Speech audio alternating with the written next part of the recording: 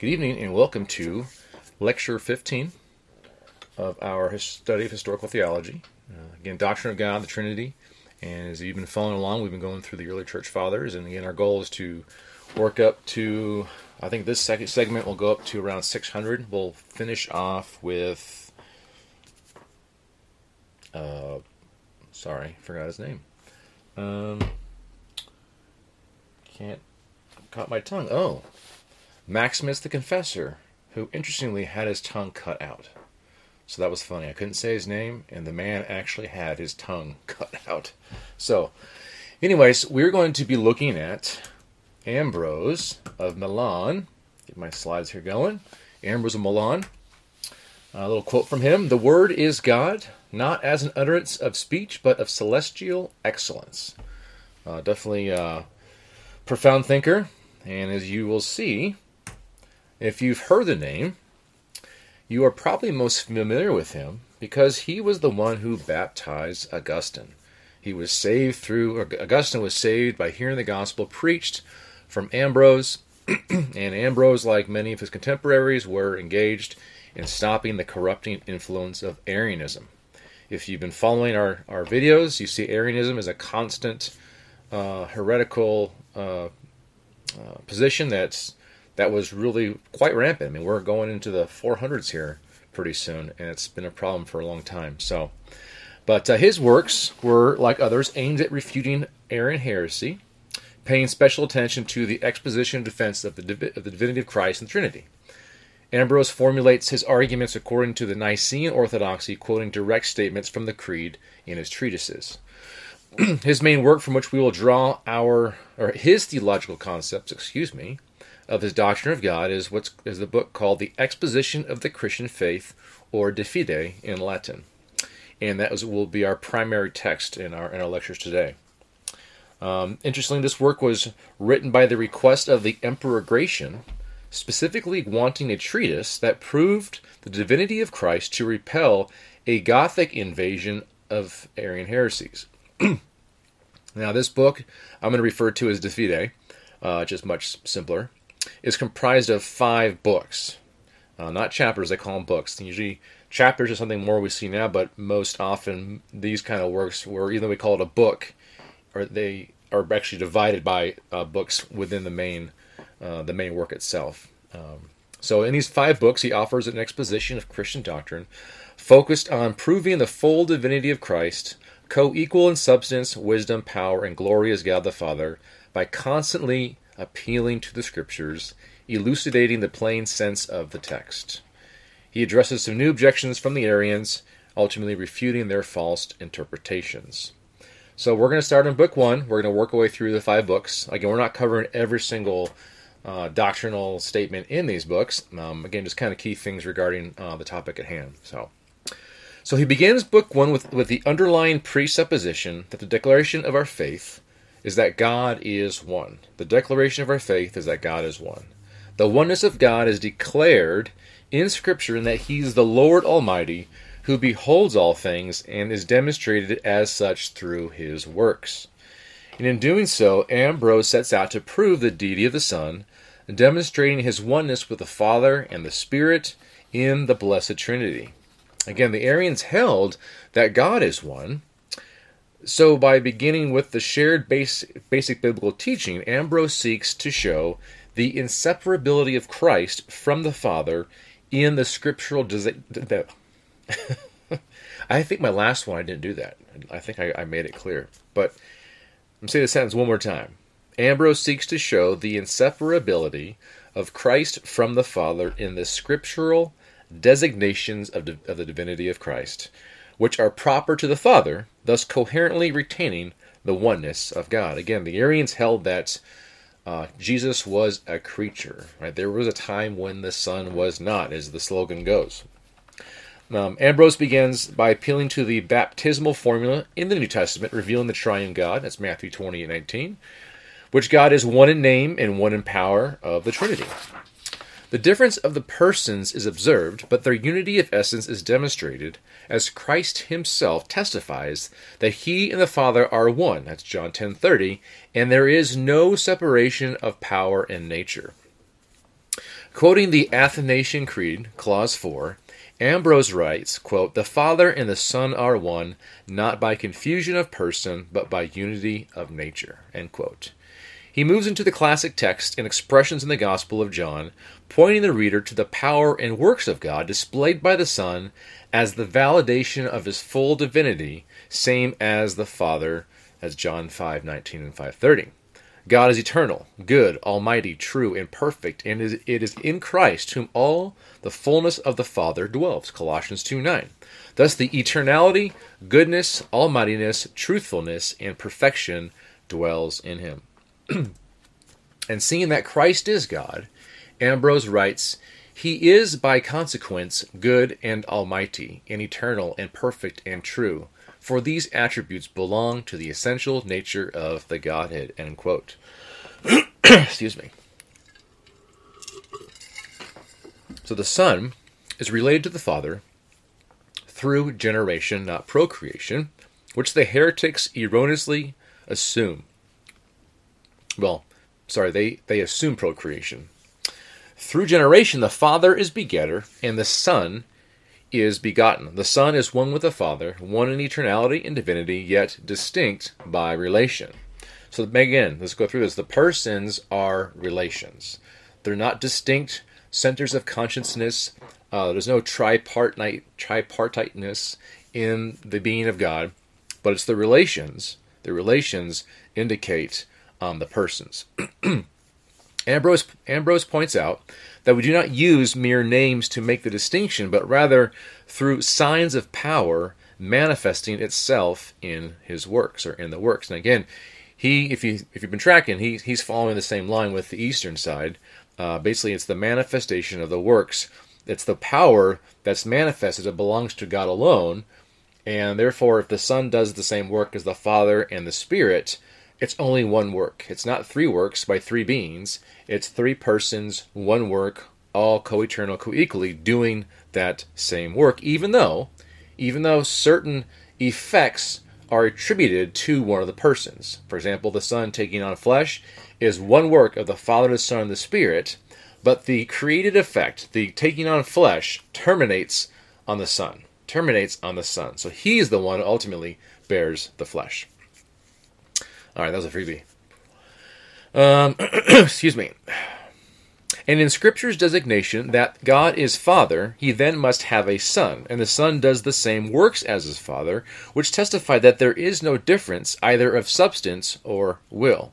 Ambrose refers to Old Testament passages that show the unity of operation and of name, whereby we do not speak of two individual gods, but rather the unity of the Godhead. The Pauline formula in 1 Corinthians 8:6, where Paul specifically modifies the Shema from Deuteronomy 6:4, lexically extends the unique identity of the one God to consist of God the Father and the one Lord, the Messiah, through whom all of creation exists. You can see the biblical text of Isaiah 42:5, 44:34, and 45:12. So again, back to this passage in 1 Corinthians, Paul's concern was for monotheistic worship, in which eating food offered to idols, in participating in temple banquets to anyone or anything other than God, excuse me, is an abomination. Sorry, I had really good Indian food. It's kind of the broth, not the broth, but the sauce is like a coconut milk, so it kind of creates that kind of phlegm. So if you hear me kind of hacking and gagging, I apologize. So, therefore, to mitigate any confusion in Corinth as to what Christ is, i.e., is he an idol, Paul incorporates Christ into the Shema, the highest confessional statement of monotheism in all of Scripture. In chapter 7, again we're still in book 1, Ambrose takes up his proof of the divinity of Christ by examining Paul's statement that the Son is the image of the Father, the image of the invisible God, Colossians 1:15. Now, others before Ambrose have referred to this passage to defend the deity of the Son, but I think Ambrose's treatment has a certain analytical clarity I find particularly helpful that boxes in his opponent, resulting in the incontrovertible truth that the Son is equal to the Father. Ambrose remarks on Hebrews 1:3, which says, quote, "The Son is the radiance of God's glory in the exact expression of his nature."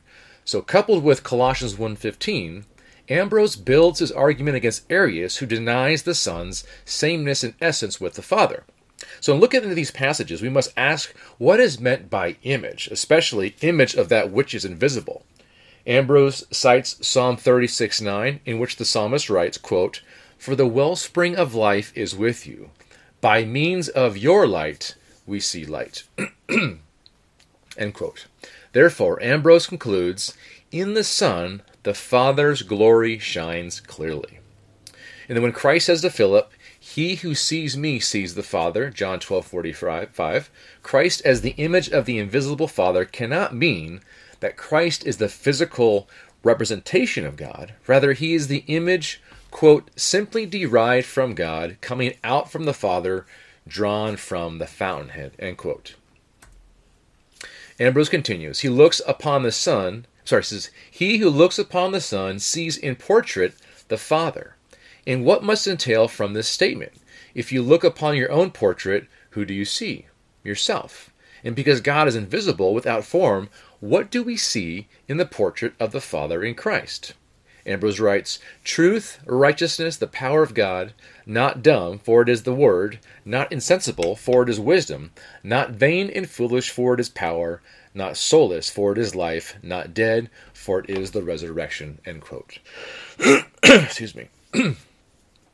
John 1:1 is given special attention as a proof for the eternality of the Son like the Father, but the indivisible unity of the eternal Godhead, demonstrating that in the Word being with God, the Word abides in God, not confused or mingled according to Nicene orthodoxy, but is distinguished by the perfection unblemished. Excuse me. Ambrose concludes, "The Word is God, not as an utterance of speech, but of celestial excellence." That's a good quote. In chapter 9, Ambrose directly challenges the heretic's assertion that the Son existed before all time, yet is not co-eternal with the Father. He grounds his argument in the scriptural teaching that Jesus is the agent of creation, and as such he is the creator of time. Therefore, as the ruler of his own work, he cannot have begun to exist after his own work. God is immutable, and so if he is unchangeable, then he has to have always been Father. Therefore, to be called Father and unchangeable, God must have had a generation of the Son that is not in time. Thus the Father and necessarily the Son are co-eternal, thus suffering no change. Excuse me. Ambrose's forceful argument shows the folly of the heretics if they hold to the view that the Son is not eternal. The Father is mutable, which they strictly deny. The Father begets impassively, as Ambrose says. In chapter 16, Ambrose addresses the error of confusing uncreated and created, particularly the Arians' blasphemy of Christ in assuming that created and begotten are one and the same. He looks to the Apostle Paul, who forbade creature worship, yet professed to be a servant of Christ, asking why would Paul call himself a servant of Christ if he were a created being? And how could there be any created nature in God, for he is uncompounded? God alone is divine, nothing can be added to him. He fills and penetrates all things, yet nothing can fill or penetrate him. He is present everywhere, which means he is fully present to every part of his creation, every moment of its existence, which he sovereignly sustains. So explaining that the Son is from the Father, Ambrose writes, his proceeding from God is not an act of creation, but of relation and oneness of the divine essence. And then he cites John 8:42, a classic text, yet not overly explicative of a doctrine of procession. Now my modern translation says, excuse me, Jesus said to them, if God were your Father, you would love me because I came from God and I am here. For I didn't come on my own, but he sent me. Now one can read this passage and assume that Jesus' words meant he was sent from the Father, which is what he states at the end of the passage. Like he sent him on a mission. He came from one place and then went to the other place. But the phrase, I came from God, has a particular nuance, which becomes more distinct in John 16:28, which says, quote, I came from the Father and have come into the world, end quote. Man. In looking at both passages, we have a distinction between the coming from the Father and coming or being sent into the world. Now, the Greek is much more helpful in understanding this clearly. The word Jesus uses when speaking of his coming from the Father is the Greek word exalthon, which means to go out of or come out of. And this is particular to Johannine usage of Jesus. We see this in John 13:3, John 16:27, 16:30, and 17:8. And elsewhere in the Gospels and in Acts, we see this word used to refer to spirits that come or go out of persons. There's a whole litany of these passages. I'll give you a few. Mark 1:25, Matthew 12:43, Luke 4:36, Acts 8:7. So I would say Ambrose's argument, exegetically speaking, is sound. It's quite sound, demonstrating that if God has nothing created in his nature and Christ comes from the Father, then Christ is not a created being. Ambrose remarks on the works the Son does, which belong properly to divinity. These works the Son does because he sees the Father doing them, and if he does the same works the Father does, then he is equal in power and, importantly, in demonstration of their unity. Ambrose writes, the Godhead is proper to each person, and freedom lies not in any difference, but in unity of will. So now we're going to move into Book 2, Chapter 2 of Book 2. And this chapter of Book 2 is quite instructive for us in that we see the interpretive liberty Ambrose takes, which we do not see in modern historical critical hermeneutics. The previous chapter in the first book, Ambrose demonstrates that the Son carries out divine operations as the Father does. Attributing the works of God to Christ can only mean he is divine.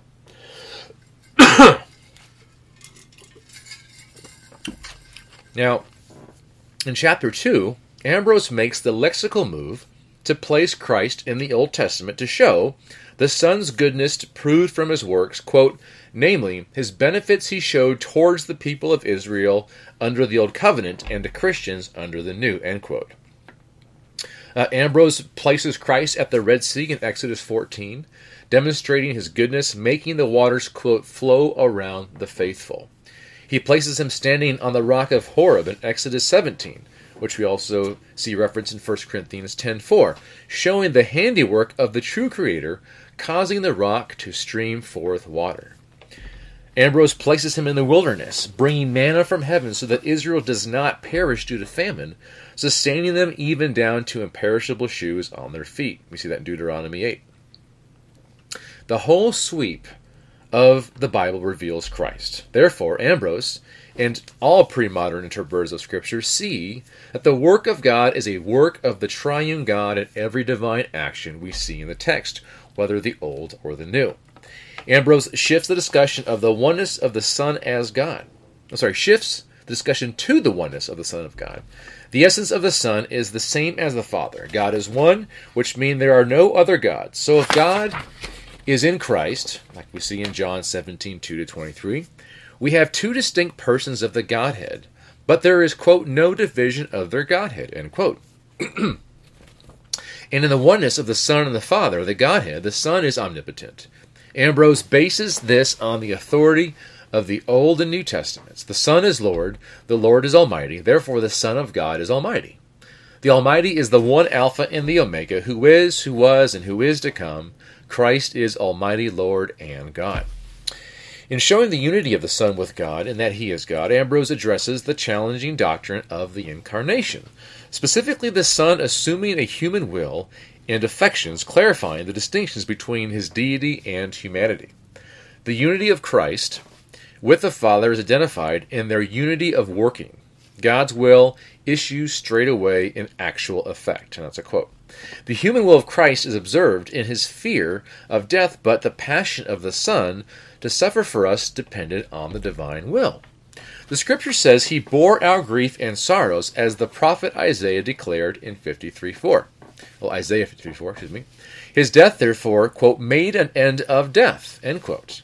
In taking on human nature, he took the affections of a human soul because, quote, God could not have been distressed or have died in respect to his being God. Only human nature would cry out in being forsaken, being man. Therefore, Ambrose writes, quote, he is distressed, as man he weeps, as man he is crucified, end quote. And Ambrose, he cites Paul and Peter affirming this distinction, who said, quote, "They have crucified the flesh of Christ," Galatians 5:24. And in 1 Peter 4:1, Christ says he suffered according to the flesh. The Godhead is secure from death. Christ in the flesh obviously is not. In conclusion, Ambrose notes that when the text says the Lord of glory was crucified, 1 Corinthians 2:4, it is because he who is man is also God. It is by virtue of his divinity that he could take on humanity in the man Christ Jesus. And again, I've said this before, it is theologically accurate to say, in the person of Christ, God died. Or you can say, God died on the cross. Or you can say, the Lord Jesus created everything before the world began. That term, because of the incarnation, is theologically correct. So, moving on here. So, got a slide real quick. So, in possessing both natures, he endured the passion of his humanity in order that without distinction, he who suffered should be called both Lord of glory and Son of Man, even as it is written, who descended from heaven, John 3:13, end quote. In the next chapter, Ambrose sets out to reconcile one of the more challenging passages that many see assert that the Son is inferior to the Father. This is John 17:28, which is the Father is greater than I. Ambrose follows the great tradition in his interpretation, making the proper distinction between the ekonomia and the theologia. The error is taking texts that are proper to Christ's humanity and inferring it to his divinity, and the inverse.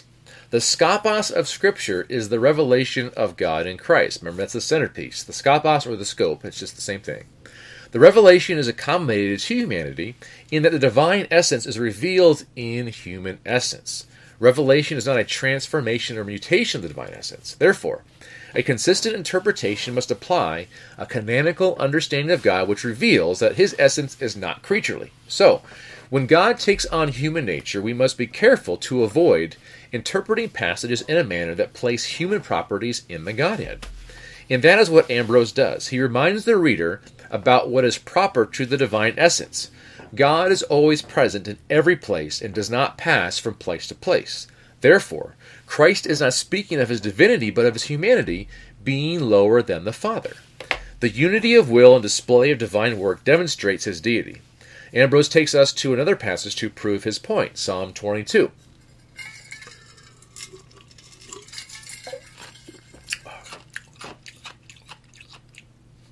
And here we see an example of the modern term to refer to this type of exegesis is called prosopological exegesis. Mentioned earlier, but this interpretive tool situates Christ in the Old Testament in the first person. Christ is speaking in the character, which is the Greek word prosopon, character or mask or face, but in the character of David engaging in a divine dialogue with the Father. This is referring to Psalm 22. Ambrose's point is to further strengthen his argument regarding the distinction between Christ's humanity and divinity. And to do so, he draws our attention to Christ's words in Psalm 22, and then he buttresses it with Isaiah 53:7, that Ambrose puts in parallel fashion to John 17:28, lexically extending the New Testament into the Old and vice versa. So Ambrose writes, "How indeed can he be a lesser God when he is perfect and true God?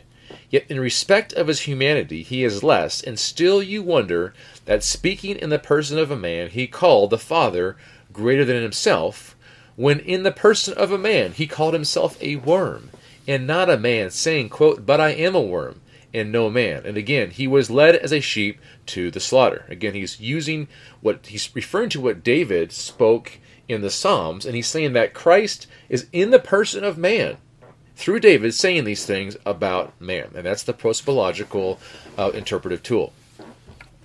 The Scripture does not speak of his inferiority, of his begottenness. Rather, he was made lower, that is, made inferior. In his taking the form of a servant, Christ did not part with what he was. Rather, he took up what he was not, a servant. Ambrose notes the categories of greater and lesser. They lose their meaning when we are speaking of the divine essence. Such categories are proper to corporeal existences, One who is greater is so in respect to rank or qualities, or at any rate of age. That was a quote. He was made lower according to creaturely distinction, so that he, quote, might taste death for everyone. It's quite simple. The divinity of Christ, the divine Christ, the second person of the Trinity could not taste death until what? Until he was made, until he took on flesh. He took on the body, right, of our Savior. Well, not on the body. He became flesh, so he could taste death for everyone. Hebrews 2:9. Ambrose remarks with a tone of absurdity, stating, if we do not affirm this distinction, then lest we should suppose the Godhead, not the flesh, to have endured the passion! Exclamation point. That was pretty good. Exclamation point, huh? That's absurd, is it not? How does the divinity of God experience passion, suffer? It cannot, right? God cannot suffer. But we can say God suffered in Christ. So while the Jews were in grave error for rejecting Christ as the Son of God, their error proves to be instructive for us, thus an implicit biblical argument for the divinity of the Son. The Jews were in error because they understood the implications of Jesus' outlandish claims, Yahweh in human form.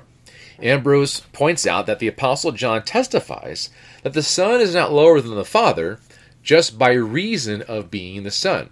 When Christ said in John 5:17, "My Father is still working, and I am working also," end quote, his words incited the Jews to want to kill him because they understood the claim he was making, that he was what? Making himself equal to God, John 5:18. And how does Jesus respond? He further proves his divinity, stating, quote, "For whatever the Father does, the Son likewise does these things." That's John 5:19. In chapter 10, Ambrose takes up the objection that the Son is inferior because he disobeyed God and obeyed his mother. Surely this is a strange objection, but it provides Ambrose with the opportunity to demonstrate the unity of power in the Godhead. Interestingly, Ambrose notes that the events in and after the Passion are exemplary of the oneness and the power of the Trinity.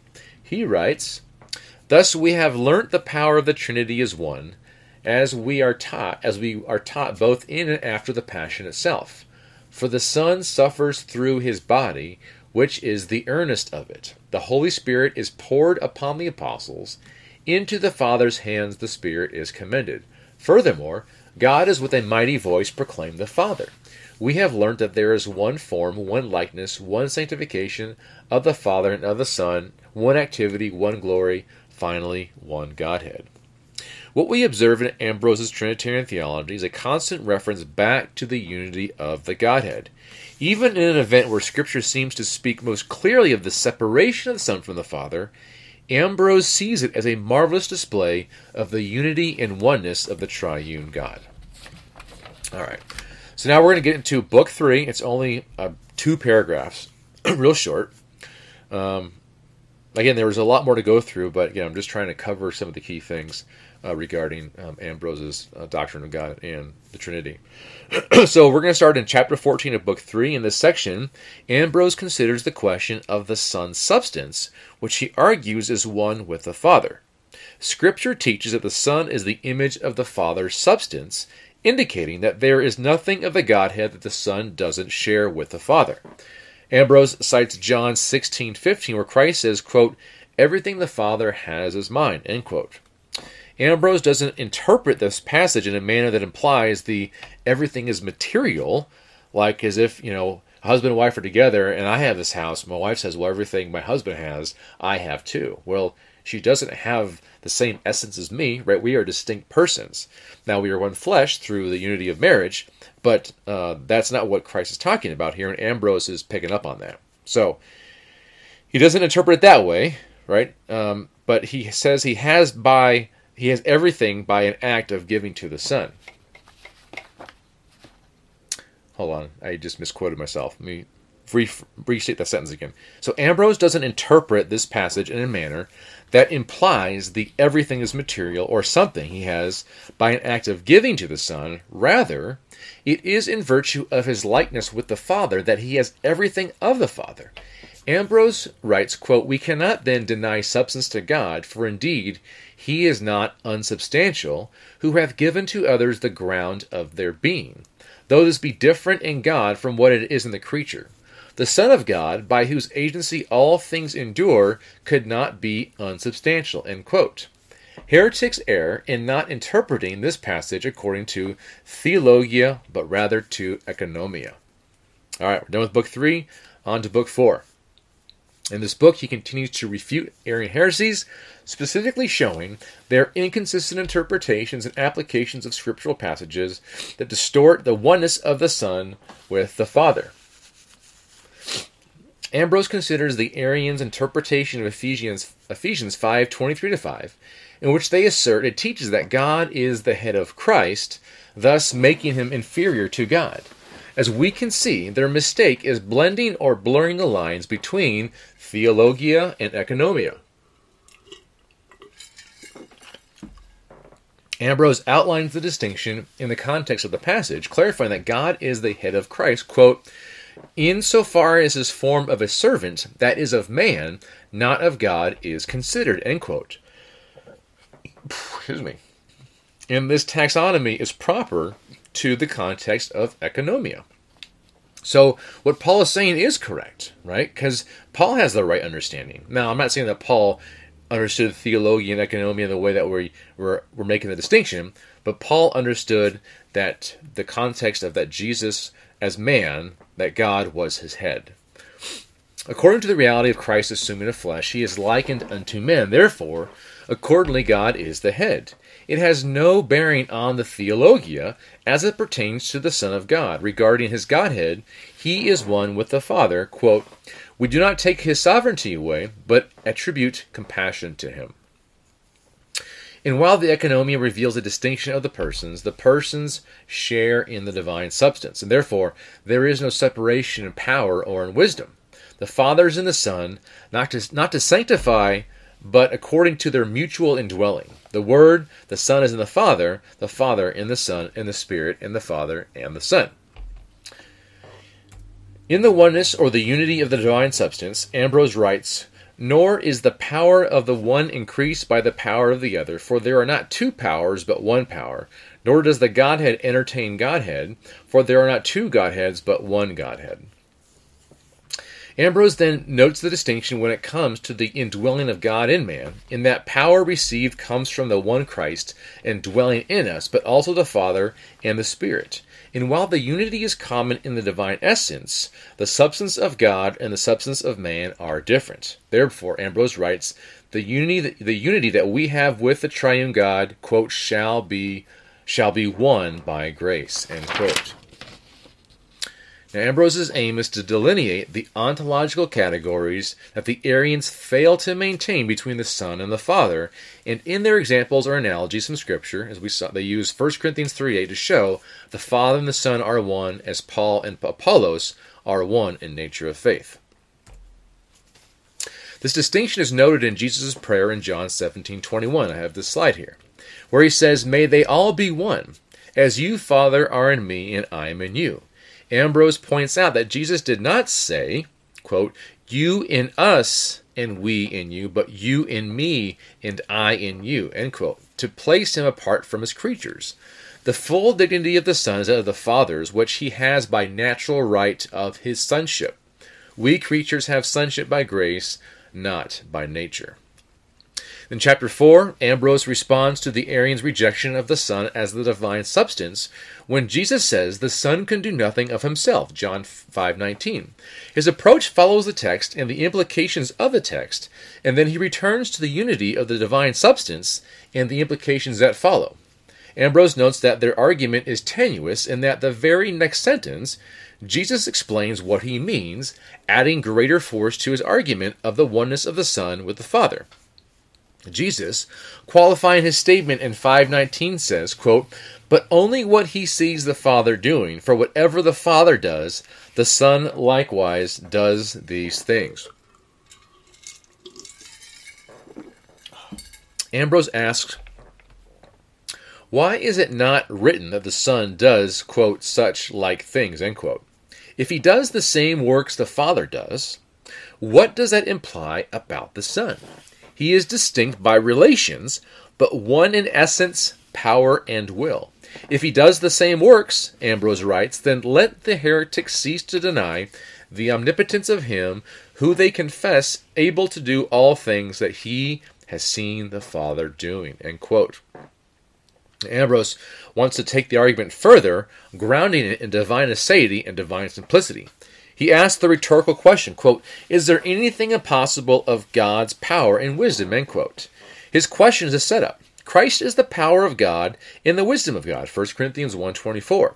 As God's power and wisdom, Ambrose, with the understanding that God is almighty, entails aseity, and that his power and wisdom are not gifts received from another. Rather, he is the life, not depending upon another's quickening action, but himself quickening others, because he is the life.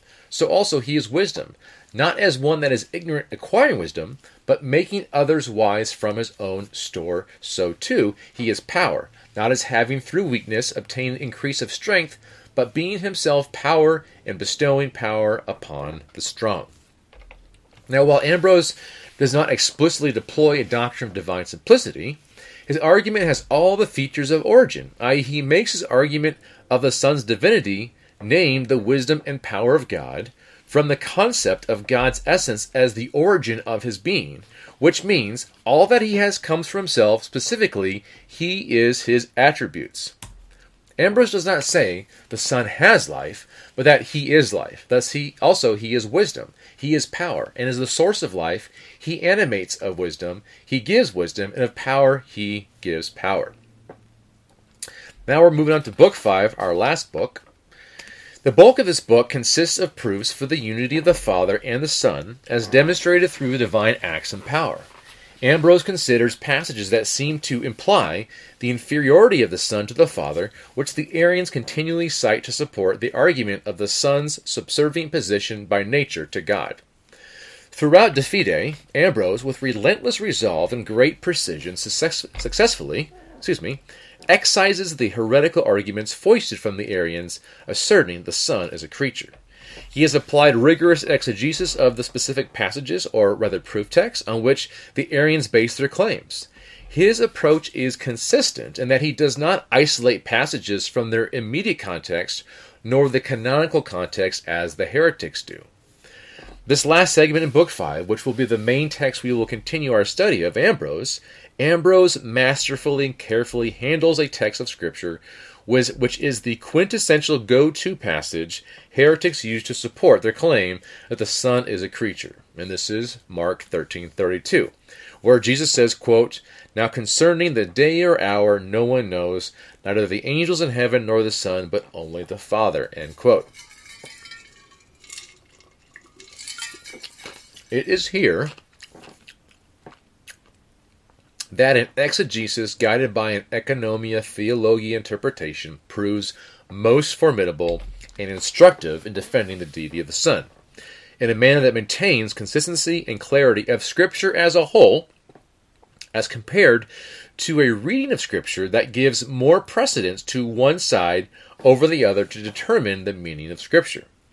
Ambrose writes, responding to Mark 13:32, he says, "For how could the Son of God be ignorant of the day, seeing that the treasures of the wisdom and knowledge of God are hidden in him," Colossians 2:3. Now, Ambrose could have just left it there, letting one passage expose the inconsistency in their interpretive approach to Scripture, but he uses the opportunity to silence their erroneous claims. First, Ambrose inquires about the nature of knowledge that Paul attributes to Christ in Colossians 2:3. He asks, by what nature, as in how and or place of origin, does he have this knowledge of God? Does he have it by reason of his being or just by chance? Creatures have certain aspects of knowledge by nature of their creatureliness, and some by learning. Horses can run due to knowledge of nature, as do fish swim. Humans, however, can only swim by learning to do so. So then, what do we say of this knowledge of God that the Son has? That's the question. If he has this knowledge through learning, then we cannot call him, as Scripture does, begotten as wisdom and gradually began to be perfect, which implies he was once not perfect. But if he has it by nature, Ambrose says, quote, then he was perfect from the beginning. He came forth perfect from the Father, and so needed no foreknowledge of the future, end quote. Ambrose refers to the pattern of Christian truth, that Christ is the wisdom of God. And therefore, as the wisdom of God, there is no way that the Son could be ignorant of the day or the hour. And since Scripture tells us that the Son created all things, how could he be ignorant of something or some aspect of his creation? Ambrose's attention to this point is significant. Reason being, many falsely assume that while God brought creation into existence with time, particularly the future, seems to function as an entity apart from God. This is a really good argument, so listen closely. And therefore, time is not part of creation, thus it escapes God's sovereign rule until such and such time comes into reality. Hebrews 1:2-3 says, quote, in these last days he has spoken to us by his Son. God has appointed him heir of all things and made the universe through him. The Son is the radiance of God's glory and the exact expression of his nature, sustaining all things by his powerful word. After making purification for sins, he sat down at the right hand of the Majesty on high. So what does he draw from this text? Well, if you look at the Greek word translated as universe, in my modern version it says universe, but the Greek word is ionos, which literally is ages. It is the ages, plural, past, present, and future, that the Son created and sustains. So Ambrose writes, how then were those made which are future, unless it is that his active power in knowledge contains within itself the number of all the ages? For just as he calls the things that are not as though they were, Romans 4:11, so has he made things future as though they were. It cannot come to pass that they should not be. Those things which he has directed to be necessarily will be. Therefore, he who has made the things that are to be knows them in the way in which they will be. Ambrose's point concludes that if the Son has made and sustains the ages, past, present, and future, we must believe that he is not ignorant of the day of judgment, because that day, though future to us, nevertheless, the Son of God has knowledge of it as being already made by him. And then we see Ambrose's lexical extension of the depiction of God as the Creator in the Old Testament to include the Son, stating, if the Creator, the Son with the Father, has numbered all the stars in the sky and has given them names, this is Psalm 147:4, how could he be ignorant of some things in his creation? Scripture says that the Father made all things in wisdom, that's Psalm 104:24, through his Son, who is the virtue and wisdom of God, 1 Corinthians 1:24.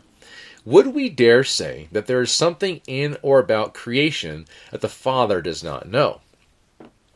Now Ambrose makes a clever move, calling the heretics' attention to Matthew 11:27, where Jesus says, all things have been entrusted to me by my Father. No one knows the Son except the Father, and no one knows the Father except the Son, and anyone to whom the Son desires to reveal him. Therefore, Ambrose asks, if the Son is the only one who knows and can reveal the Father, how is it possible that he does not know the day? I love how Ambrose is just taking one shot after the next, hitting all these passages that no one would think that don't pertain to God, to Christ's knowledge being equal with God, yet keeps saying, how could he not know this day? So I think it's really, really brilliant. And again, he stays within the text. He doesn't get philosophical. He asks these questions and just one after the other starts knocking down these presuppositions. Demonstrating beyond a doubt that the Son knows the day, Ambrose points us to the Son's words in Luke 17:20-31. In this section, Christ speaks of the day when the kingdom comes, mentioning the signs, the time, places, or persons, all leading up to that day. He says, on that day, a man on the housetop whose belongings are in the house must not come down to get them. Likewise, the man who's in the field must not turn back. End quote. How then, Ambrose exclaims, could he be ignorant of the day? He continues recalling the signs and times that will pass as the day closes in. Therefore, he who is Lord of the Sabbath, how does he know all these events, yet not know the day? Ambrose continues to display the continuity of Scripture by examining passages that appear to show discontinuity, answering the question of why Christ was unwilling to state the time of that day.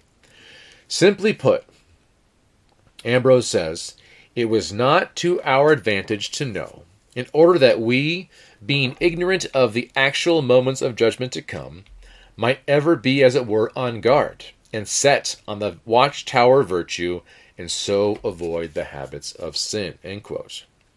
And this follows suit with what Scripture has prescribed, as a means for sinners to keep a close eye on their manner of conduct, knowing that the judgment will come on them when they least expect it. If they know the hour and the day, then there is no fear of punishment. For impurity generally spurs them on, but fear is irksome to the end.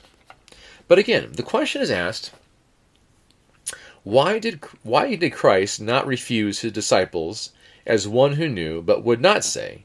And why did he state instead that neither the angels nor the Son knew?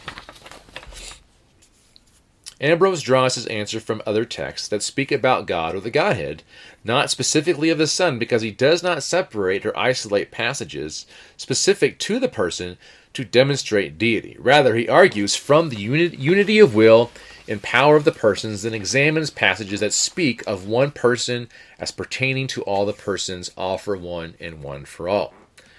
I think it's the Three Musketeers, right? So, well, hold on. Water real quick. So, in answering this question, he makes a reductio absurdum argument. Ambrose looks to Genesis 18:20 through 21, in which it appears that God is ignorant of sinful human activity. The text says, quote, "Then the Lord said, the outcry against Sodom and Gomorrah is immense, and their sin is extremely serious. I will go down to see if what they have done justifies the cry that has come up to me. If not, I will find out." End quote. Ambrose remarks, when God says he will go down to see if Sodom and Gomorrah's sin is so heinous, deserving of God's immediate judgment, does this mean that God was ignorant of the sins they were committing? And then in the Psalms, when the psalmist writes that the Lord looked down upon the children of the earth to see if any of them understand and seek for God, Psalm 53:2. Does this imply that God was ignorant of their merits? Isn't it brilliant how he takes these passages and he uses them to support his arguments, right? He doesn't try to come up with some kind of weird thing. He takes these passages, and the implication of these is that it would be absurd for us to say, no, that God didn't really know, right? And that's his whole point, is to show that. But the answer to both questions is obviously no. God did not have to go down to man to learn of man's ways.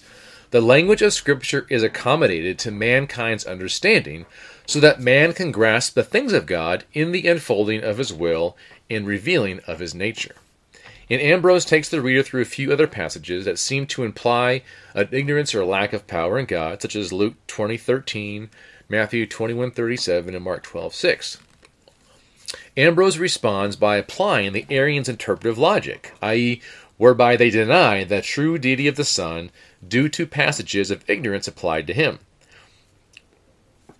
Sorry, that was a parenthetical note. Let me just restate my sentence. Ambrose responds by applying the Arians' interpretive logic to passages of ignorance or being deceived that pertain to God the Father, which both sides would never understand imply denial of divinity. Ambrose's approach is brilliant. By deploying an ekonomia, theologia, hermeneutic, he destroys the validity of their arguments. We cannot let one element rule our interpretation. We maintain the unity of the Godhead, specifically the skopos of revelation, and interpret all texts considering it. And in the passages noted, we see the Father hiding what is known to him, and the Son hiding what is also known to him. I don't know why I wrote that. Anyways. So in Ambrose's theology, we observe a consistency in his handling of the word. Very, very consistent. In that he keeps the unity of the Godhead as taught in Scripture as the governing rule in how he interprets it. Because of his guiding principle, the essence and nature of God overrides any notions of creaturely properties that Scripture posits of God, such as anthropomorphic language. Doing so promotes continuity in the will and decree of God, which would be lost if an overly literal interpretation, as observed by the Arians, has the upper hand in one's approach to Scripture. The outcome of such an approach is that we will end up denying the very doctrines about the essence and attributes of God that the Bible professes about him. So in conclusion, in Ambrose we see a continuation of a Nicene Trinitarian classical metaphysics, spiritual exegesis, dogmas, and metaphysics, forming the basis of his interpretive approach to Scripture, becoming the hallmark of the great tradition. The last slide.